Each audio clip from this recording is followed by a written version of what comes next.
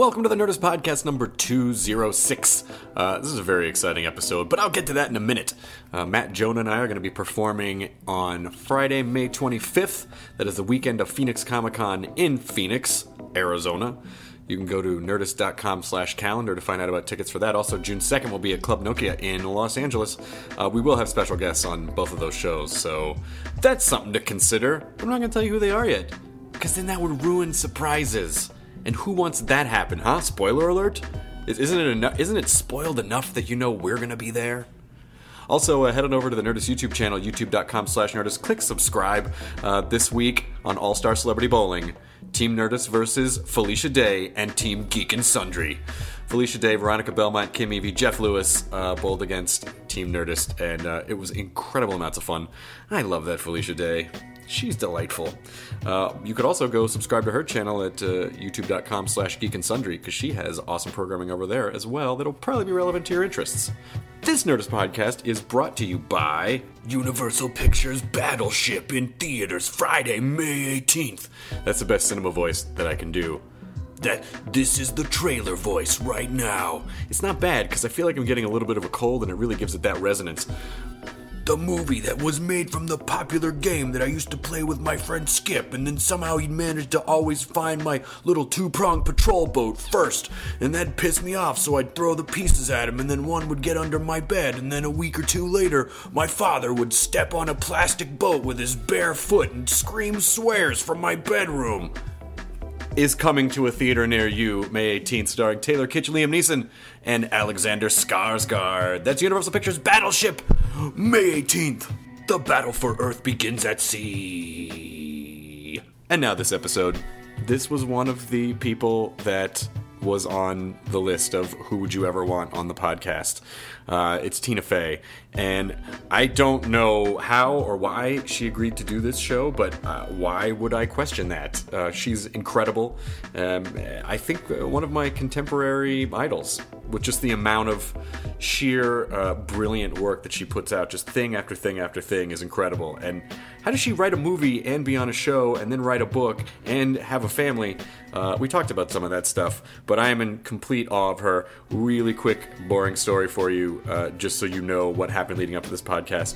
I reserved a car from Manhattan to get to Long Island City, where they shoot 30 Rock, because I didn't want a chance catching a cab in the rain.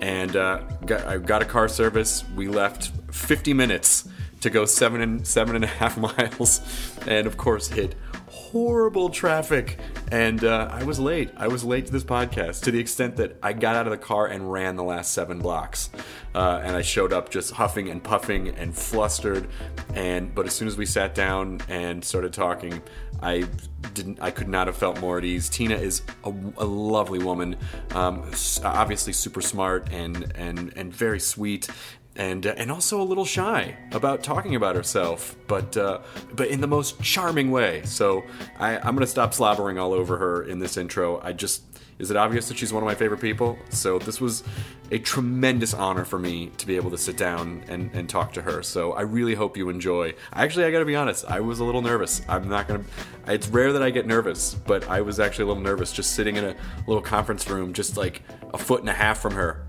just talking about stuff. So here it is, Nerdist Podcast number 206, with the lovely Tina Fey. Oh, P.S., if you haven't read Bossy Pants yet, her book, buy the hardcover version of it, and then also buy the audio version, because she reads it, and it just completely brings it to life. Okay, that's my last P.S. Now we're going to podcast. Podcast. Tina Fey. Now entering Nerdist.com.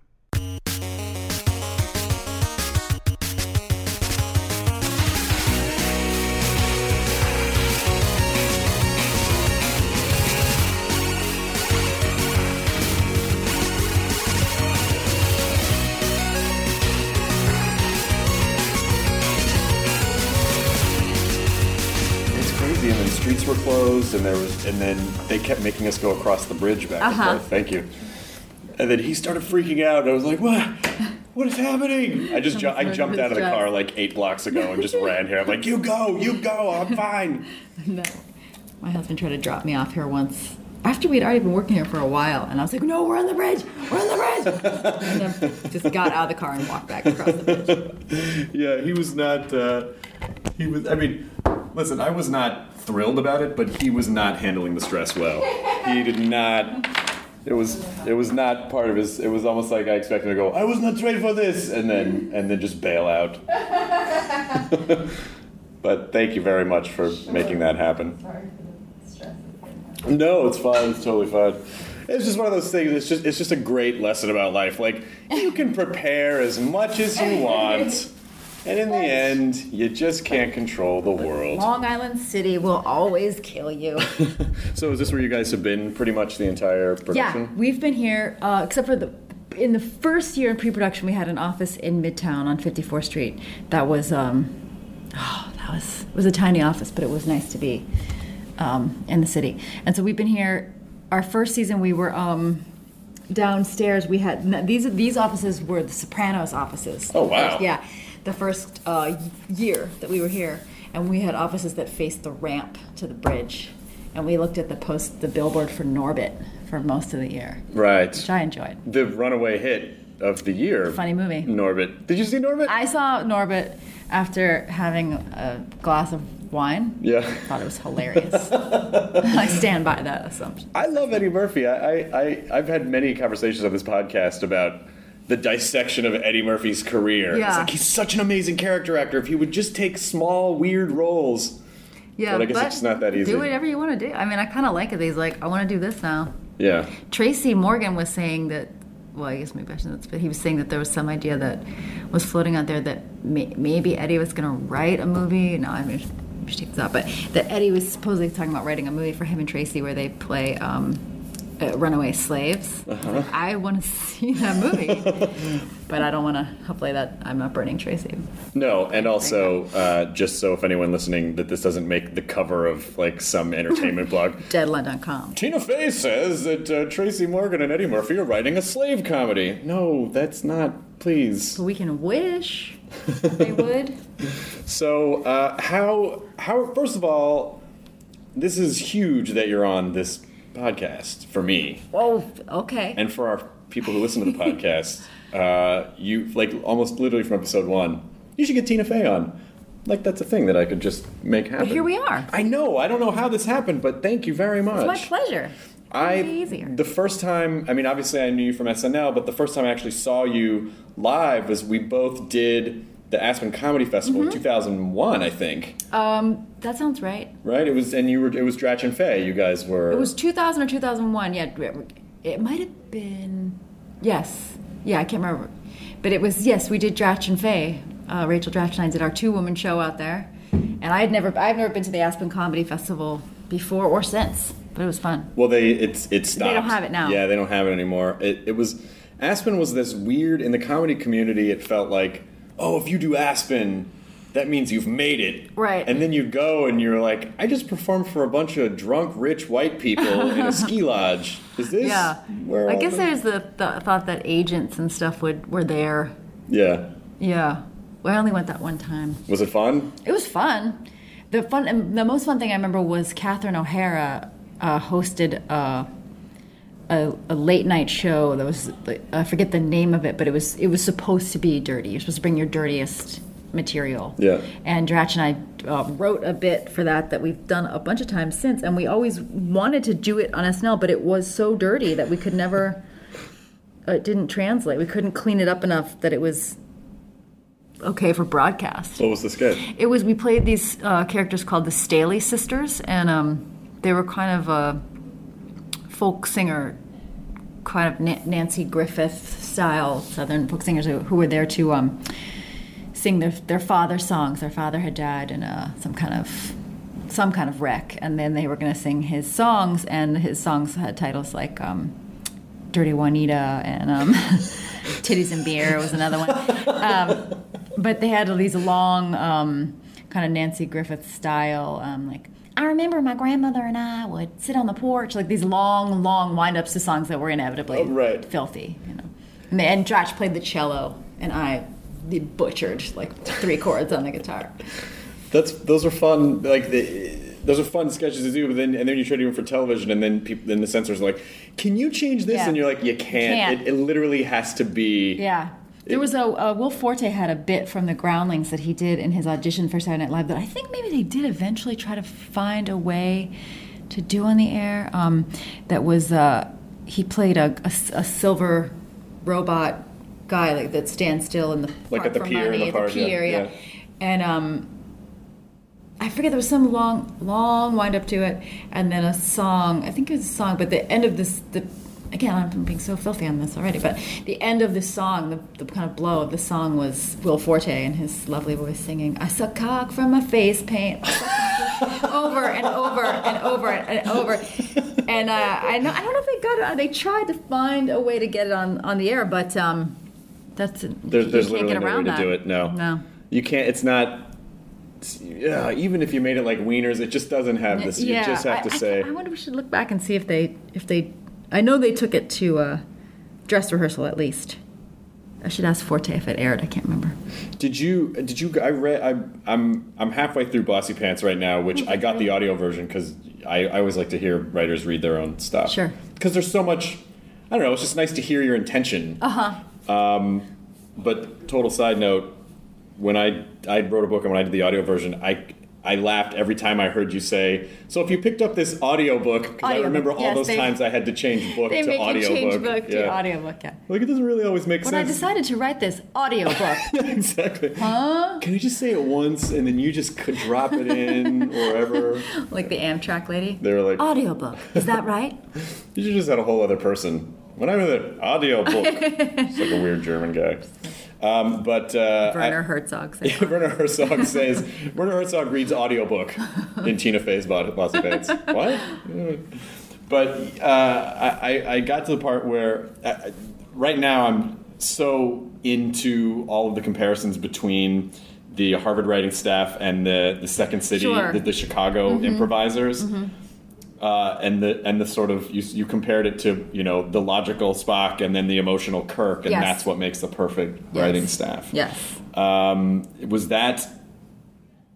You came in on the Chicago side? Yes. So were the Harvard guys?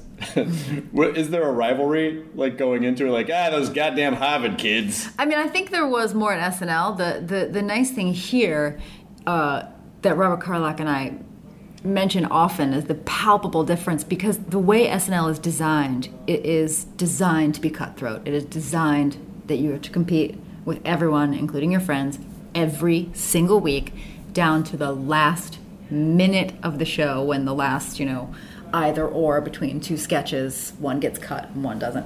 And the nice thing about the last 6 years here at 30 Rock is that we are all working toward a common goal in a way that if you get one joke in on someone else's episode, great. If you, it's a completely different setup, just because it's a half hour versus that. Sure. At SNL, everyone writes on Tuesday, then you come in Wednesday and see what plays at the table, and that gets narrowed down to 15 things, down to 12 things, down to 8 things, and it's just. And so I think there was more separation between. There were sort of 3 camps at SNL. There's Harvard people, Second City Groundlings types, and then probably the most isolated, the stand-ups. Sure. Because they're used to being isolated. Right. And we don't always play well with others. Right. You talk about coming from an even worse, more combative environment to if you toured America sleeping in a disgusting condo. Fighting with some audience in the Midwest. Yeah, because they want chicken wings. Yeah. And you're trying to point out some thoughts you have about the current administration. Right. Or why don't they understand things that are funny about Lord of the Rings? They don't rednecks right. don't really seem to care about that. Is that hard if you're doing stand-up? You want to make your act this expression of yourself, but at the same time do you feel like you have to have sort of backup hunks for when you're in different kinds of venues, or you just do your thing? No, I do a lot of crowd work because it just sort of personalizes the material for me and it keeps the show different every time. And I do have bits that I go back to, but I mean, without completely changing who I am, I do adjust a little bit for the crowd because it's a relationship, and why should they? I'm not of the belief of like, this is what I think, and fuck you if you don't buy into it. But I also, if you hate it, it's even more awesome. Yeah, exactly. But I'm not punk rock that way. But I also feel like, as an audience, you got to give a little bit. Like it can't be all my job. There's got to be a relationship. Yeah. So I do a little. I think Patton Oswalt said, I write one joke for them, one joke for me. No, and so there's this sort of like balance back and forth. And then when you do your HBO special, you take all those jokes for them out. I did. I shot my special in February, and I was like, fuck it. I'm doing all the stuff I want to do, and it's sort of like what you said with the Harvard guys of they don't have the flop sweat of seeing people react to it once they put it in the Lampoon. Yes, it is a different thing. You get out there in front of a crowd, you will find yourself going for things and doing different things to keep that relationship going. Yeah. But I imagine that when you were in the touring company, in the Second City touring company, that had to be pretty, as grueling as it sounds, to drive all over the Midwest in a van and have to just do comedy in weird places. But it was a dream come true. Right. That's the best. That's guerrilla training. Yes. And, in a way, so much safer than stand-up because we were always together. And if you started to bomb, you could just turn to the person next to you. Whereas I feel like I really admire stand-ups. The couple times I've done it on the most amateur level, it's so terrifying. And it's the highs are higher and the lows are lower. If a joke bombs, it's you. That's all you. And if you get that laugh, you're like, that was all me too. Right. But it's much safer going out in a group of 6. Because you're all in it together, and then you can all as a group go, well, this crowd didn't really. We're awesome, right? They didn't get it.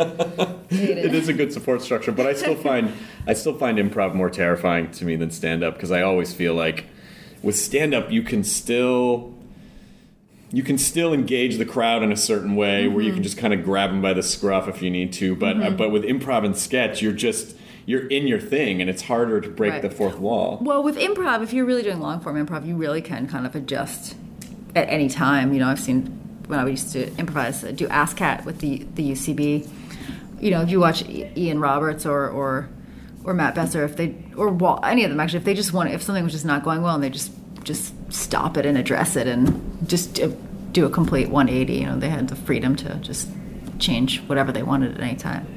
I do like guys like guys like Besser or Will Ferrell or people that just seem like if something doesn't go well, they don't really give a shit. Like they just part of what makes them so great is that they just go on to the next thing and there's no. Besser, I think maybe has a special delight in in people's discomfort.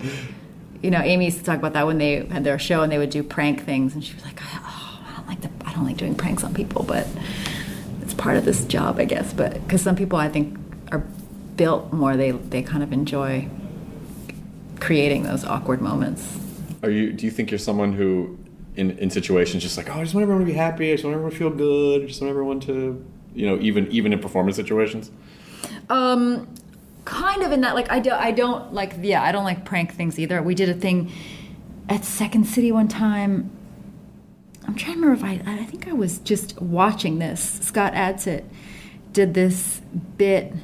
I think it was at a set after the show Pinata Full of Bees. I think I watched it from the outside. I wasn't in the show yet. And they did this bit where they came out and he tried as realistically as possible to tell the crowd to stop the set and tell the crowd that the president had been shot.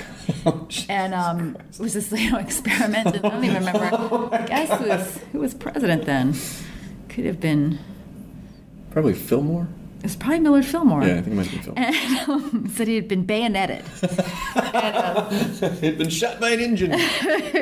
and that they were going to just take a minute and just pull a TV out and watch the news so we could everyone just could be together and see. He tried to do this as convincingly as possible, and they rolled the TV out in a cart, and then he turned the TV on, and the bit was that before he switched to the news, whatever channel had the news, there was another channel that came on, had some funny sports bloopers, and he kind of gets caught up in the funny sports bloopers and forgets to turn the channel to the thing, and then the audience is kind of realizing, just so I think it was an experiment for them to see how much could they fool an audience, and when would the audience realize it was a bit, and then when they did realize, would they just be mad? And I hated the whole thing. Yeah. I thought it was just awful. Where you want to just stop and go, it's a bit, you guys. Just a bit, everyone. Just don't do that. It's totally fine. How much do you trust the audience in your head? Oh, with stuff now that we're shooting on film? Yeah, because I feel like sometimes things that destroy me in my own head, right. That didn't work out so well. Like, I imagine with SNL, you probably were able to close that gap. Well, you have the real audience. You have the first audience you have is the table read, and so they're going to laugh a little bit differently because they're in some ways more jaded and in other ways more forgiving because they like certain comedy kind of push button things. And then you have the dress rehearsal. Then you have the crew, actually, in between. You have the crew. You can kind of feel if the crew thinks this is happening or not. And then you have dress rehearsal, which is the most telling. So with that process, good. Here, all we have here we do have table reads, which are informative. Although at this point, too, I think we're all a bunch of we've all drunk the Kool-Aid at this point. Sure. So it's everything plays great. Is that good, or is that almost detrimental sometimes if you don't have? The good thing is I don't think we have any fake laughers on staff, but I do think everyone's just really happy to be here. But because that's bad when you have like people who laugh harder like at their own bits or stuff. Sure. That's reprehensible. You're not supposed to laugh. You're not supposed to like, I'll just do this to get the crowd going. Like, I was like, no, don't do that. No, that's not. Mm-mm. That's what honest warm-up people do. That is a noble profession. But when you see writers on the floor, like half-hour things, kind of laughing too hard. And look, if someone's laughing and then looking around at the same time, that's a red flag. That is a huge red flag. Mm-hmm. Well, you just never. I mean, the whole. First of all, it's amazing to me that. I always say it's amazing to me that anything good ever gets through because there are so many. Mm-hmm. I mean, so many hurdles to get through, particularly with network television. Did they pretty much? When 30 Rock came along, I was like, well, how did this get made? How did this not get ruined? I don't know. I think a couple things worked in our favor.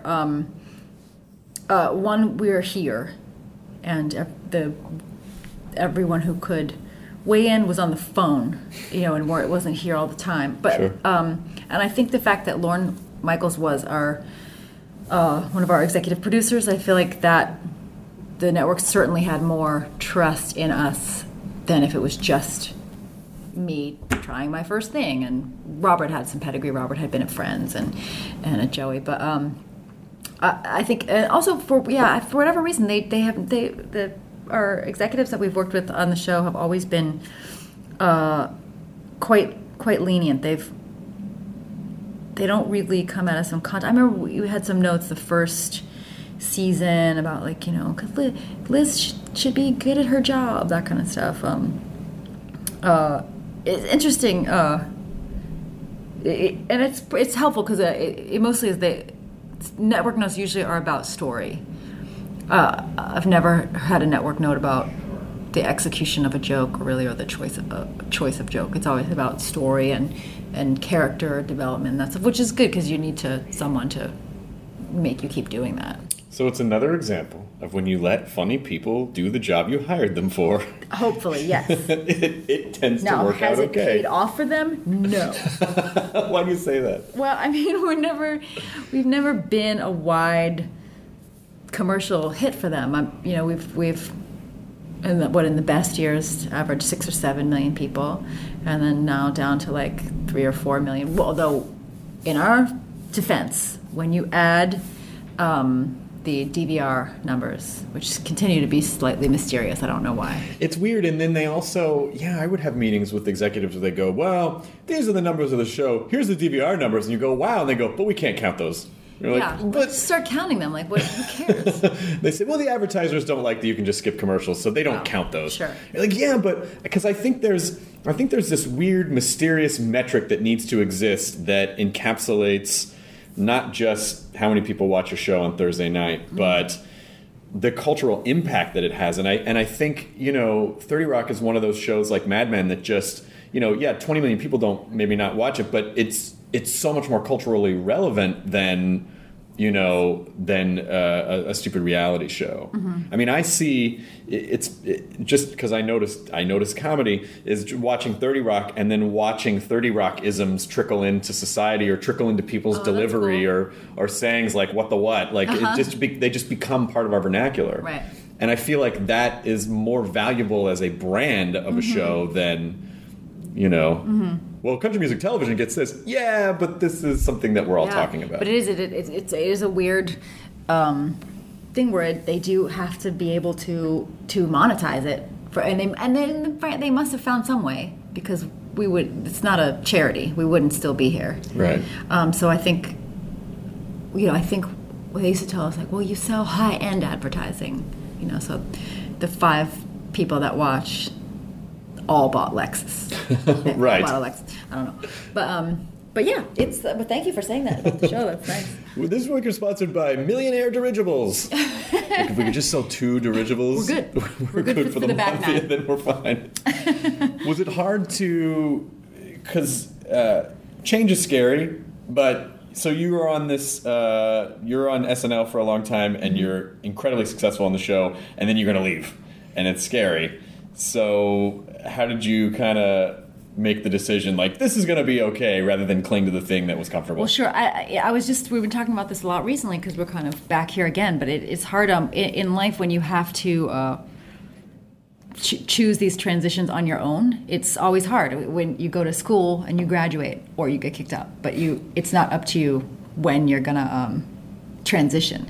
And it is hard to take responsibility for your own transitioning. But what I'm trying to say is I'm becoming a serial killer. Oh my God, really? I am becoming Mothman. No, but that's the same thing. You start to look around and you're like, I've been here a while. I feel like a senior. I don't want to feel like a double, triple senior. Right. And you just realize that the time has come. And also for me, I had my older daughter at that time, and that's an immediate perspective of like, my baby is at home and I'm listening to someone else's like first try at this kind of talk show sketch that I've seen a bunch of times, and I'd like to be home. I'd like to go home. It really happens. The change happens when you have a baby. It did for me. And then, of course, I ended up not being home very successfully for long. But, and I've actually talked to friends of mine at other shows about this, which is that you also go through the thing of like, oh, our kind of moment in time culturally has passed in a way. Because I think we've actually been pretty lucky, because pop culture can move incredibly fast. Sure. I mean, do you remember the arc of the way people felt about Ugly Betty? Oh yeah, absolutely. I was like, Ugly Betty, why is everybody, what's happening? It's the same. It's still nice. It's still nice. What's happening? Like, everyone's just like, no, we love it. We are done. Like, what's happening? That seemed like that show would go on forever. Yeah. I was like terrifying to us because they shot near us and out here, and they got canceled. I'm like, if they got canceled, oh brother. But anyway, so you have this feeling of like, okay, the arc of our time, like we're kind of grandmotherly now in our time, and yet you're still working just as hard, and you still feel like you're putting absolutely as much effort into these episodes, but you feel like you're just kind of like people have moved on, and that it's a weird position to be in. Do you still feel the rewards emotionally, or are you just like, I just have to get through work? Or No, I definitely still feel like if we get feel like the episode was good, or like you were saying, if there's anything that feels like it was sticky culturally, I always like that if something, seems to stick somewhere, if people say that they're normaling or pulling anything from the shot, I like that. So no, it remains a labor of love, but it is like a weird feeling to be like, what? So we're doing the same thing, but now you hate it? Okay. What happened? Great. We'll just keep doing the same thing, and it'll come back around. Damn the tides. I just hope that, because like for me, this is, having you on the podcast is just such a great thing. It's one of my favorite things, and the fact that I still get really excited about stuff like this. I hope there never comes a point where it's like, yeah, I gotta do this. Like things when you're a kid and you go, oh, if I could just do this, I'll always be happy. And then you start to achieve some of that and you're like, this is kind of a pain in the ass. Like, I still hope that this stuff that I get excited about, I still am able to retain that joy. For sure. I mean, I think I get to come in a day and, do scenes with Alec Baldwin or dress Jack McBrayer up in some idiot costume. That's never going to not be a joyful experience. Yeah. I want to thank you for referencing Sleepaway Camp in your book. You're very welcome. That was, I think when I heard you say that, I think I did the audience thing of like, hey! Like I literally was like, oh my God, the girl with the penis. That's awesome. That image, I can see it right now. It looked like a weird, like there was it was a strange, the effects weren't quite. How did they do it? At that time, who knows? I think they had a head of the girl, and then they somehow superimposed. But it seemed to almost be an adult-sized penis. Could be, yeah. In my horrified memory. Yeah, I remember some bushiness to it. Yeah, I think that was, maybe what it was. It might have just been a prosthetic that was kind of masked with a lot of fur. Maybe she grew a dick. Maybe we should all just watch that movie real quick. Just freeze frame? Make it our desktop? Just watch it at work. You talked about when you were working at the Y and then started taking improv classes, but what was it that made you kind of tip and go, oh, I think I might be funny or I might want to do this? Well, I went to Chicago wanting to do that. Oh, okay. So that was my fantasy, was to go there and try to get in to the Second City. How I knew about the Second City, I'm not quite sure, except that I had some books about the history of Saturday Night Live, and so I knew that Gilda Radner and Bill Murray and people had come that way. So yeah, I knew that I wanted to try to get in there. And I did find that the Chicago improv community is just all-encompassing and wonderful, just a wonderful lifestyle for someone in their early 20s to 32, and then get out. And after that, you're just hanging around. After that, you probably have an alcohol problem. Hey, you guys, let's go to another bar. I don't know.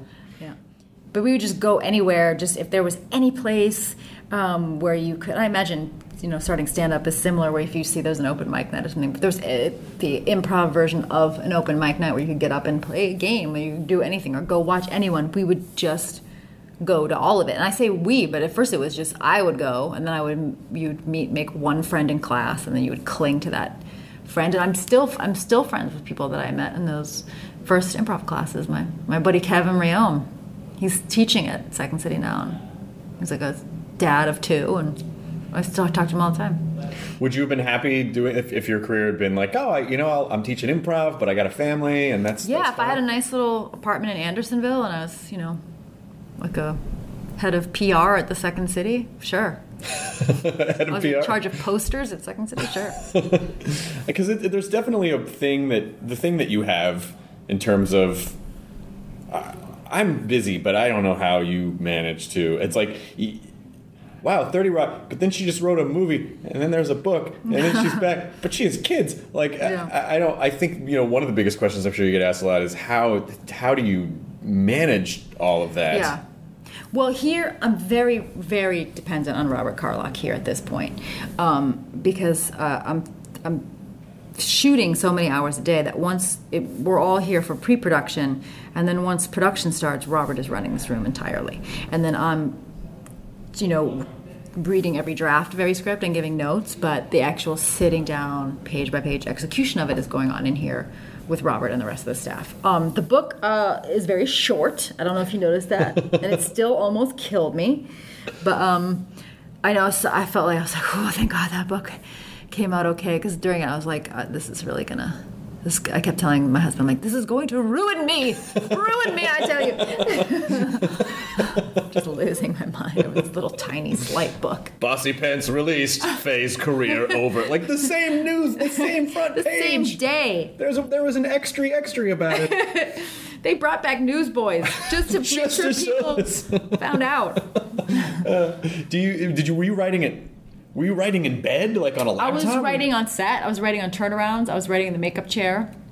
I was writing over Christmas vacation, a lot of it, which was I was, mad about, but but yeah, somehow it got done. Somehow. Can you slow down, or do you not have the ability? I would have trouble. I don't really remember how. Like SNL, we used to work really hard on those show weeks, and then on the weeks off, we did not work at all. We didn't have, on our shooting hiatuses, we didn't come in and, we probably should have, but it's just how it runs over there. And I didn't even have kids at the time, so I would just hang around. I don't remember how to do that. I think I don't remember who. I was talking to someone from SNL, and they said, "Oh, I wish I had taken better advantage of the breaks." Yeah. But they just. And you always have the best intentions. You are always saying, I'm going to write 4 sketches during the break, and then boom, when Charlize gets here, I'm done. It never happens. I'm just going to write 10 sketches for The Rock. No. Did it get easier for you the longer you were on the show of being able to kind of... Was there any sort of ego wrangling with some of the guest hosts, or do they come in pretty humble? The hosts come in very, very humble usually, and very vulnerable, because it's a very vulnerable position to be in. Now that I've done it, I've behaved in all the exact same ways that I had seen people do, which was quiet in the pitch meeting, and then around somewhere into Thursday night, I was, well, we don't have a monologue. We're freaking out about the monologue. By 99.9% of the time, they're just so excited to be there, and so eager to have anyone guide them and how they could do it. Or I think if you don't say yes to that hosting job if you're not up for trying something insane. Yeah. Did the sort of everything is on the verge of being on fire at any minute, did that calm you down for the rest of your life? You're like, if I can handle this emotional pressure, I'm probably okay in any situation. It is, at least in terms of other production things. Like Robert and I will laugh. It doesn't happen so much here, but I'm trying to think where I've been at other jobs where they say, oh, well, we can't get that ready by, today's Wednesday, we can't get that ready by next Friday. And you're like, yeah, I think you can. Because you just see every designer and painter and every tech person at SNL, they make wigs, they are so unbelievable, and they make things literally overnight. You could, Lauren could call people in on a Friday night at 2:00 in the morning and pitch a cold open idea, and you'll have what you need for it by 2:00 the next day in the afternoon. So it calms you in that you remember that almost anything is possible. Don't panic. Don't rush into a decision about stuff. I kind of like that fire in the hole, kind of okay, what are we gonna so the person, they're not here, okay, are they coming? They're not coming, great. And so I kind of like that. That's sort of a Liz thing, right? That's sort of a Liz Lemon thing, where just everything's always about to blow up, and then you're like, okay, great. She clearly makes that chaos for herself.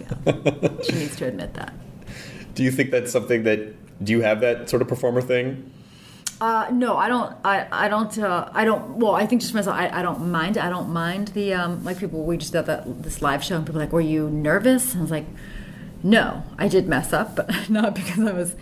I find it kind of fun to try to figure out the puzzle of how to get it done in time and how to get from place to place. I kind of like it. Yeah, the live show. Congratulations! Thank you. On the live shows.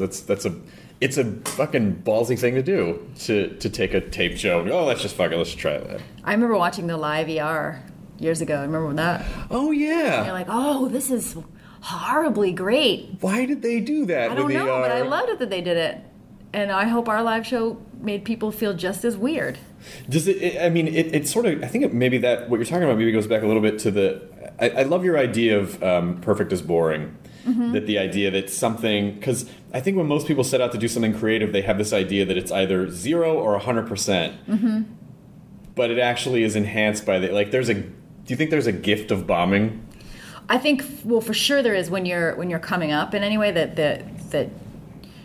I talk about this in the book a little bit, but the gift of bombing at Second City was you just kind of learn that it doesn't hurt that much, and it makes you less fearful. Mm-hmm. You can't be too afraid of ruining your permanent record. Write something that's terrible. Try it. Dude, yeah. There's a of freedom in bombing. And, you know, I think, do you agree that there are certain stand-ups and comedians who you kind of see them come alive like a little bit when they start? It's better to bomb hard than like just kind of be in a no man's land. The example I think of is kind of the look that was in Colbert's eyes when he did that White House correspondence interview. And like, I think he was kind of loving it. I think you would have to love it to do what he did, because there's no. You went in there swinging. That is not like making a handful of people at the UCB uncomfortable. Like that's president of the United States, best nation in the world, right? And then all of the press. Mm-hmm. I mean, basically, he pranked the world, which, you know, I mean, it worked. I mean, I still talk about it, but I never could have done that. It worked to us, but it didn't work in that room, but it worked on this other level. Yeah. Well, it was a sort of, I think it was that. I mean, I hate to use him as a comparison because it's a hacky comparison, but it's just sort of the Andy Kaufman thing of like, this bit is bigger than this room. Mm-hmm. This bit is, these people are part of the bit, right, against their will. But then everyone else outside this little bubble will love it. Mm-hmm. I could never ever do that kind of comedy, even with someone that I didn't like. I just hate making people uncomfortable. Yeah, I think that's like I said, that's the Besser gene. You need the Matt Besser gene. The first part of the book is all about growing up for you, and there is a lot of, you know, self-deprecation and, you know, sort of making fun of yourself or how you looked when you were younger or whatever. And so, do you feel as comedians like when you get older, part of what's fun is addressing all that stuff to sort of take ownership of it and claim it and make fun of it? Well, I think for me it's always about just, I'll take ownership of it first. But it's interesting because as a female comedy performer, I do feel like, oh yeah, this is going to become a problem. Like this is going to cut my time short when I hit like a weird middle ground where I can't play like a single gal going on dates. I'm going to have to find some kind of transitional role before I come back as a rapping grandma. But I think that's kind of what the power that you have, though, as the writer-creator, is that, you know, it really doesn't, because you're funny, you can make anything you want. For sure it is. And hopefully you just have to be ready that your venue might change. Your venue might change from network television to back to the UCB theater. I think if you want to be doing stuff and creating stuff and doing your own pieces, you'll do it. But will an outside industry force change where you do it? But I think now, with sort of the way that entertainment is going, where creators have a little bit more control in the sort of digital revolution, and that it's always going to be, there is a certain meritocracy to it, I think. Yes. More so than some executive going, I want to see someone who looks good in these yellow pants. Exactly, for sure. You can make your thing and get it seen much more easily in this. I hope that you're aware, and maybe this is weird for you, but the consensus is that you're super hot. Like, I got so many. I asked and I was even thinking about that when you were talking in the book about, you know, when you were young, and I'm like, I wonder if she ever would have seen herself like on the cover of Vogue or any of the magazines looking like super super hot and glamorous. No. It's funny, and I should, for people who are just listening to this, you should know that because once I heard this was only audio, I'm wearing no makeup. I have red, dry patches on my cheeks.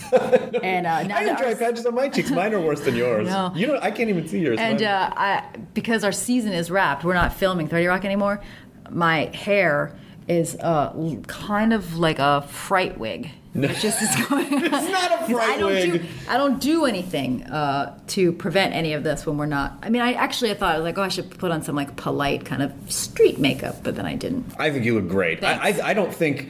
And by the way, your fright wig, I think it's just like sexy and brazen. It's just peachy. It's not. My consensus is that I'm slowly transitioning to looking more and more like a vampire. I have this kind of Nosferatu quality that's how it's presenting as how my features are aging. And you know what? It's not great, but that's how it's going. Have you ever heard? When did Tina say she was born? I think she said the 1700s. 1430. As I was born to darkness, as I call it. She's eternal, like Kenneth Parcell. I also loved what you said about how, because I think a lot of people try to write the opposite of this way. You said content dictates style.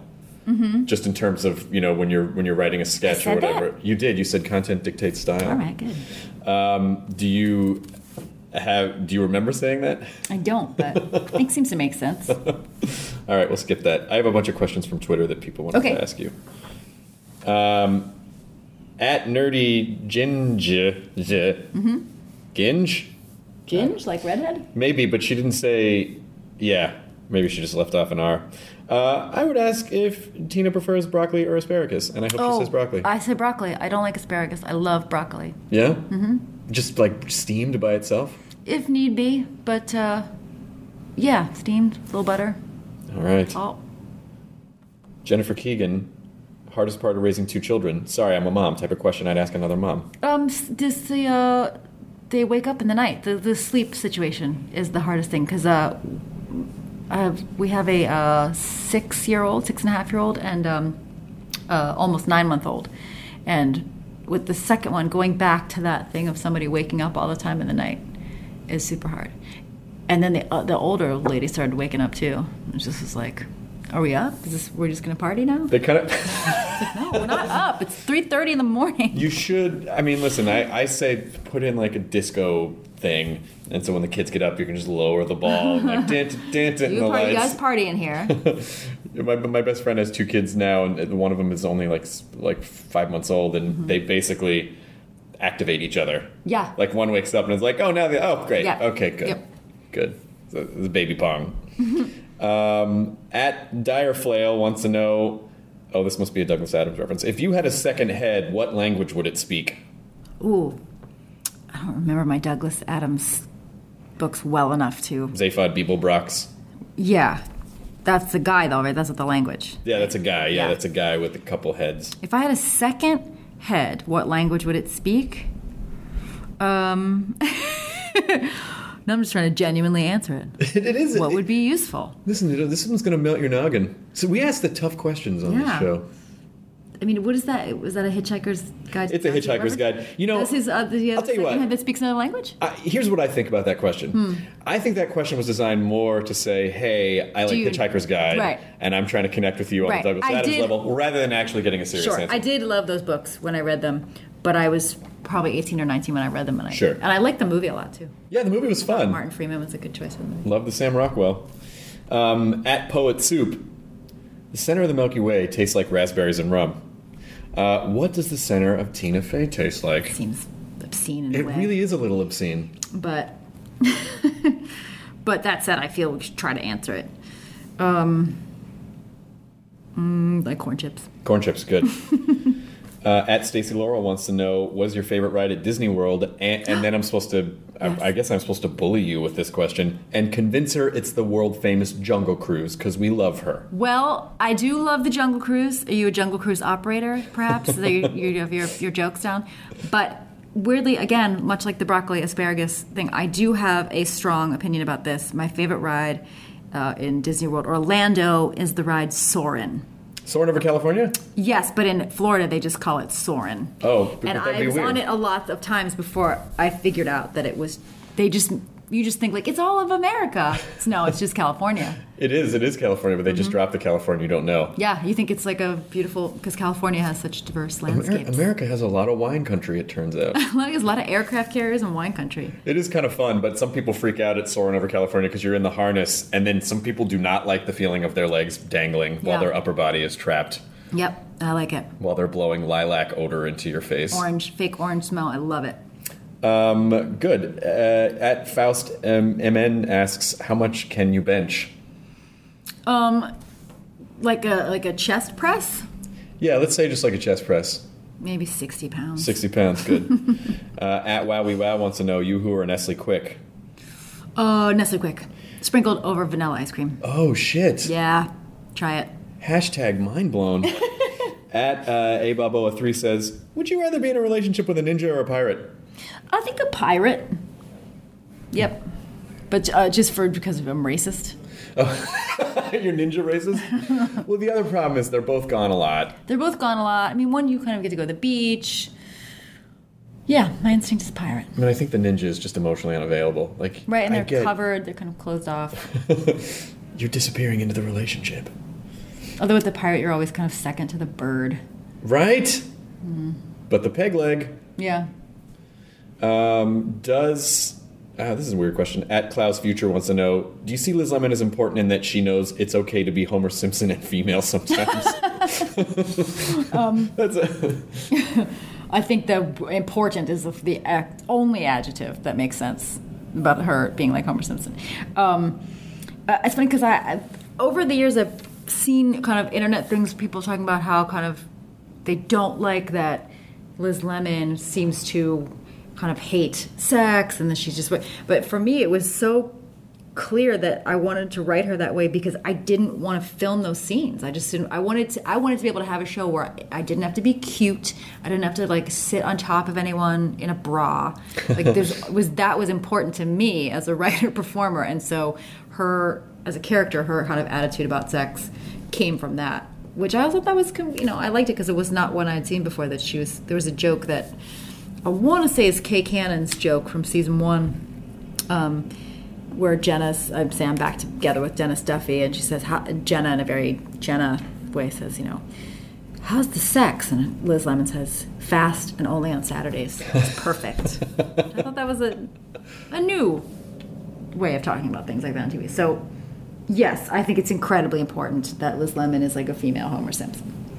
I just think that, like in the up until the 70s, that there was basically very little humanity in television characters at all. And then Norman Lear came along, and it was like, oh, and then Saturday Night Live, oh, okay, there are human qualities of characters on television. And then that all went away again in the 80s and most of the 90s. And then I feel like now... a lot of insult comedy. It was a lot of insult comedy or a lot of, I don't know... What do they call it? Like aspirational shows that aren't that real, but sort of this is what you could aspire to be.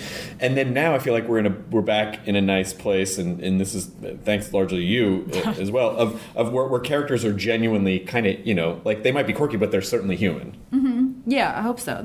I think that's more interesting. Then again, there are shows that I love that I regard completely as kind of fantasy.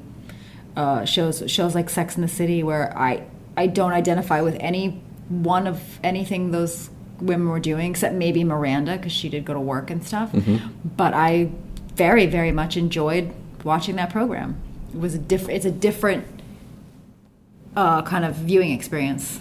You're just like, I like these colors. But I really like it. Because you're basically scrunching up your brain all day at work.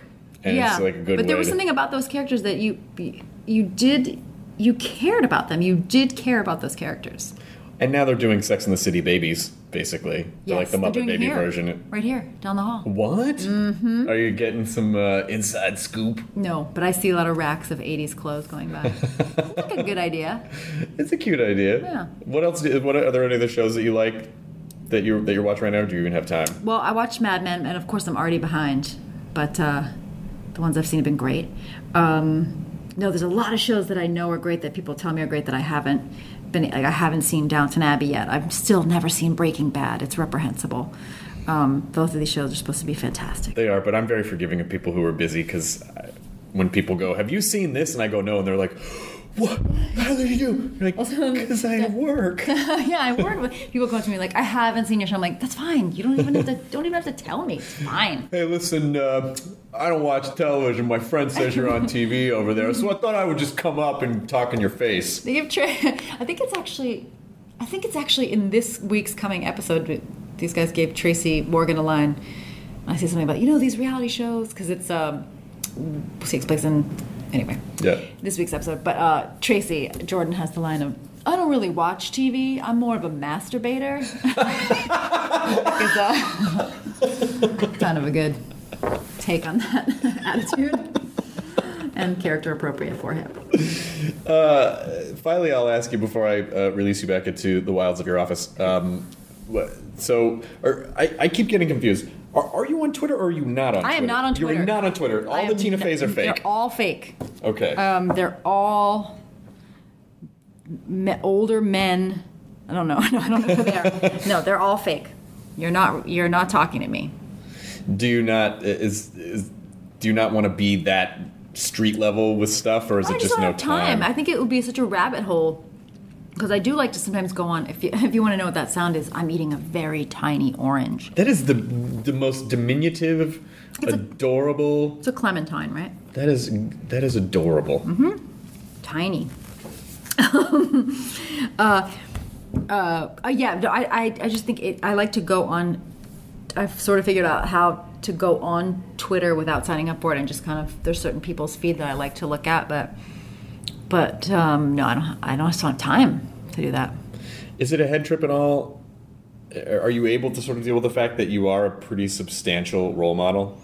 I mean, you really are, and I think it's important when there's so much like Kardashian role modeling in the world. Like I root for you extra hard because I feel like I think you're important to. That's very nice of you. I think you're important. I think you're an important role model for people, certainly for young women to have, and more aspirational than I just want to be famous for no fucking reason. Well, that is a dangerous thing. Wanting to be famous for no reason is a pervasive thing. But I will say that some of those other reality star girls, the Kardashians, I'll tell you one thing they have.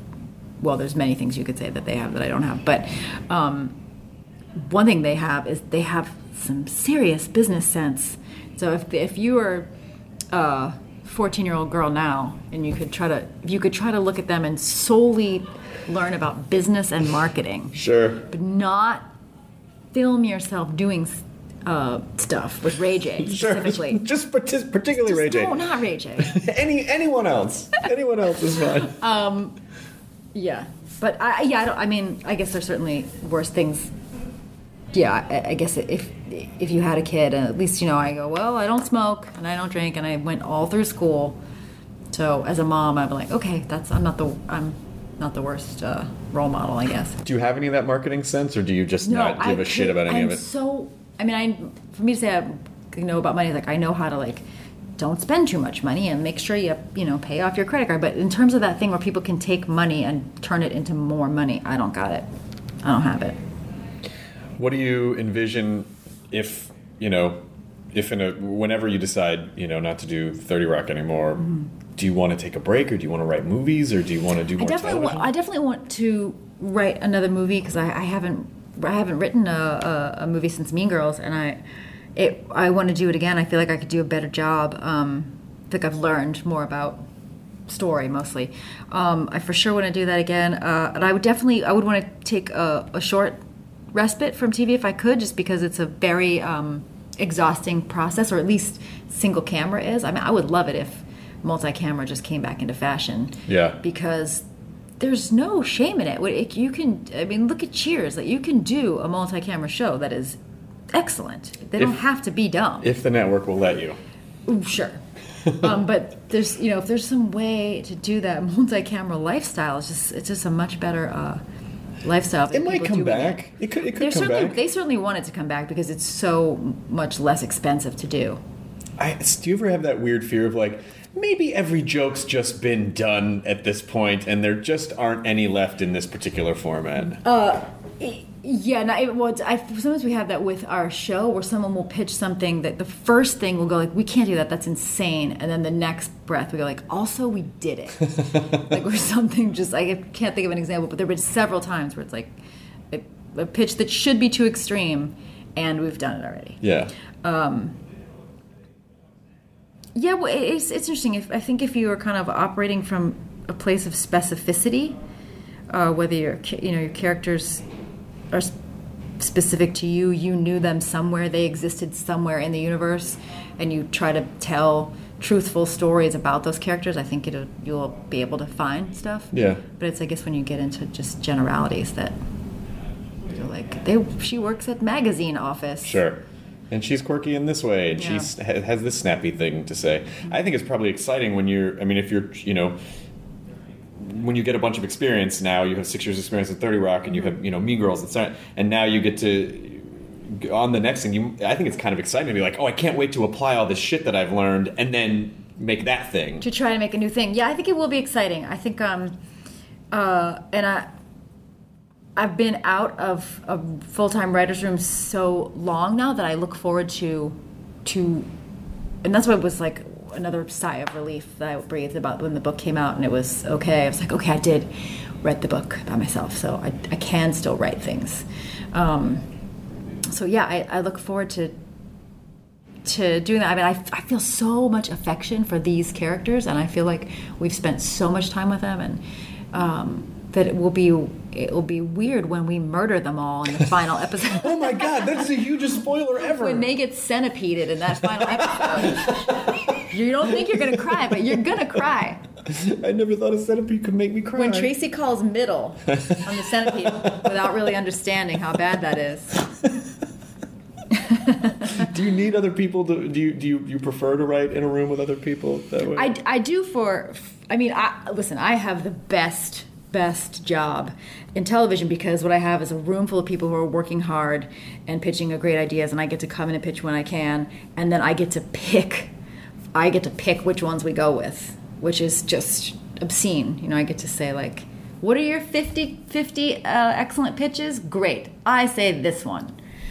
I mean, it's just obscene how lucky that is to be able to shop from all these intelligent people's brains. It's hard to do, too, because it takes a while to get the confidence to go, yes, I picked that and I stand behind that. Yes. Although I do feel like after doing running the rewrite tables at SNL for a few years, with this, I feel like, well, if I ever question, I go like, well, you know, my job, at the end of the day, what I've been hired to do is to make the show that they hired me to make, the show that I would make. So that helps me just feel like, well, I'm going to pick the joke that I like. Yeah. If I'm wrong, I'm wrong, but I'll feel better about it than if I give it. We actually had a thing with the live show where the one bit that as we did the table read and we were rewriting it, and people were like, everyone was pitching that we change it, was this beat this runner of 3 beats that we did with John Hamm and Tracy that were kind of an Amos and Andy thing, and John wasn't here for the table read, and it was so like it didn't really play at the table, and then I kept going to shoot, and I come back and they're like, so we have like a new pitch for that, and I'd be like, let's put it back, guys, and they'd be like, so we gotta go away, shoot some more, and they come back and they'd be like, so we think maybe we'll just do one beat of it, and I was like, I think let's keep it, and just that was one where I was definitely ready to take the bullet if people got super mad about that. But I think it all worked out okay. But that was one place where I was like, well, if we're gonna go down, I'll just choose my own poison here. When you're writing the movie script, do you write like is there an outline, or do you write like a book and then figure out how the dialogue? Well, here we outline. The room breaks the stories, and then we write really pretty detailed outlines, and then work off of those. When I wrote Mean Girls, I thought I had kind of broken a story, but I realize now that I needed way more story, and I was getting the notes from Paramount at the time, like, we like this, but it needs more story, and I was like, I don't even know what does that mean? It just meant that I didn't read it this weekend because I went on a holiday with my kids. I just had to give you a note. No, they were right. It needed more story. But so now, yeah, if I were, you know, when next I attempt to write a movie, I think I will try to use I think everyone aspires to the Pixar model of just board that story out as if it costs $1 million a frame. And because you're always going to be able to come up with jokes and texture, but it's that story that will kill you if you don't have it. And then some of the jokes come to life when you're actually shooting it too, if you hire funny people. Yes. Although we don't pitch that much on the floor here anyway. It's usually pretty laid out.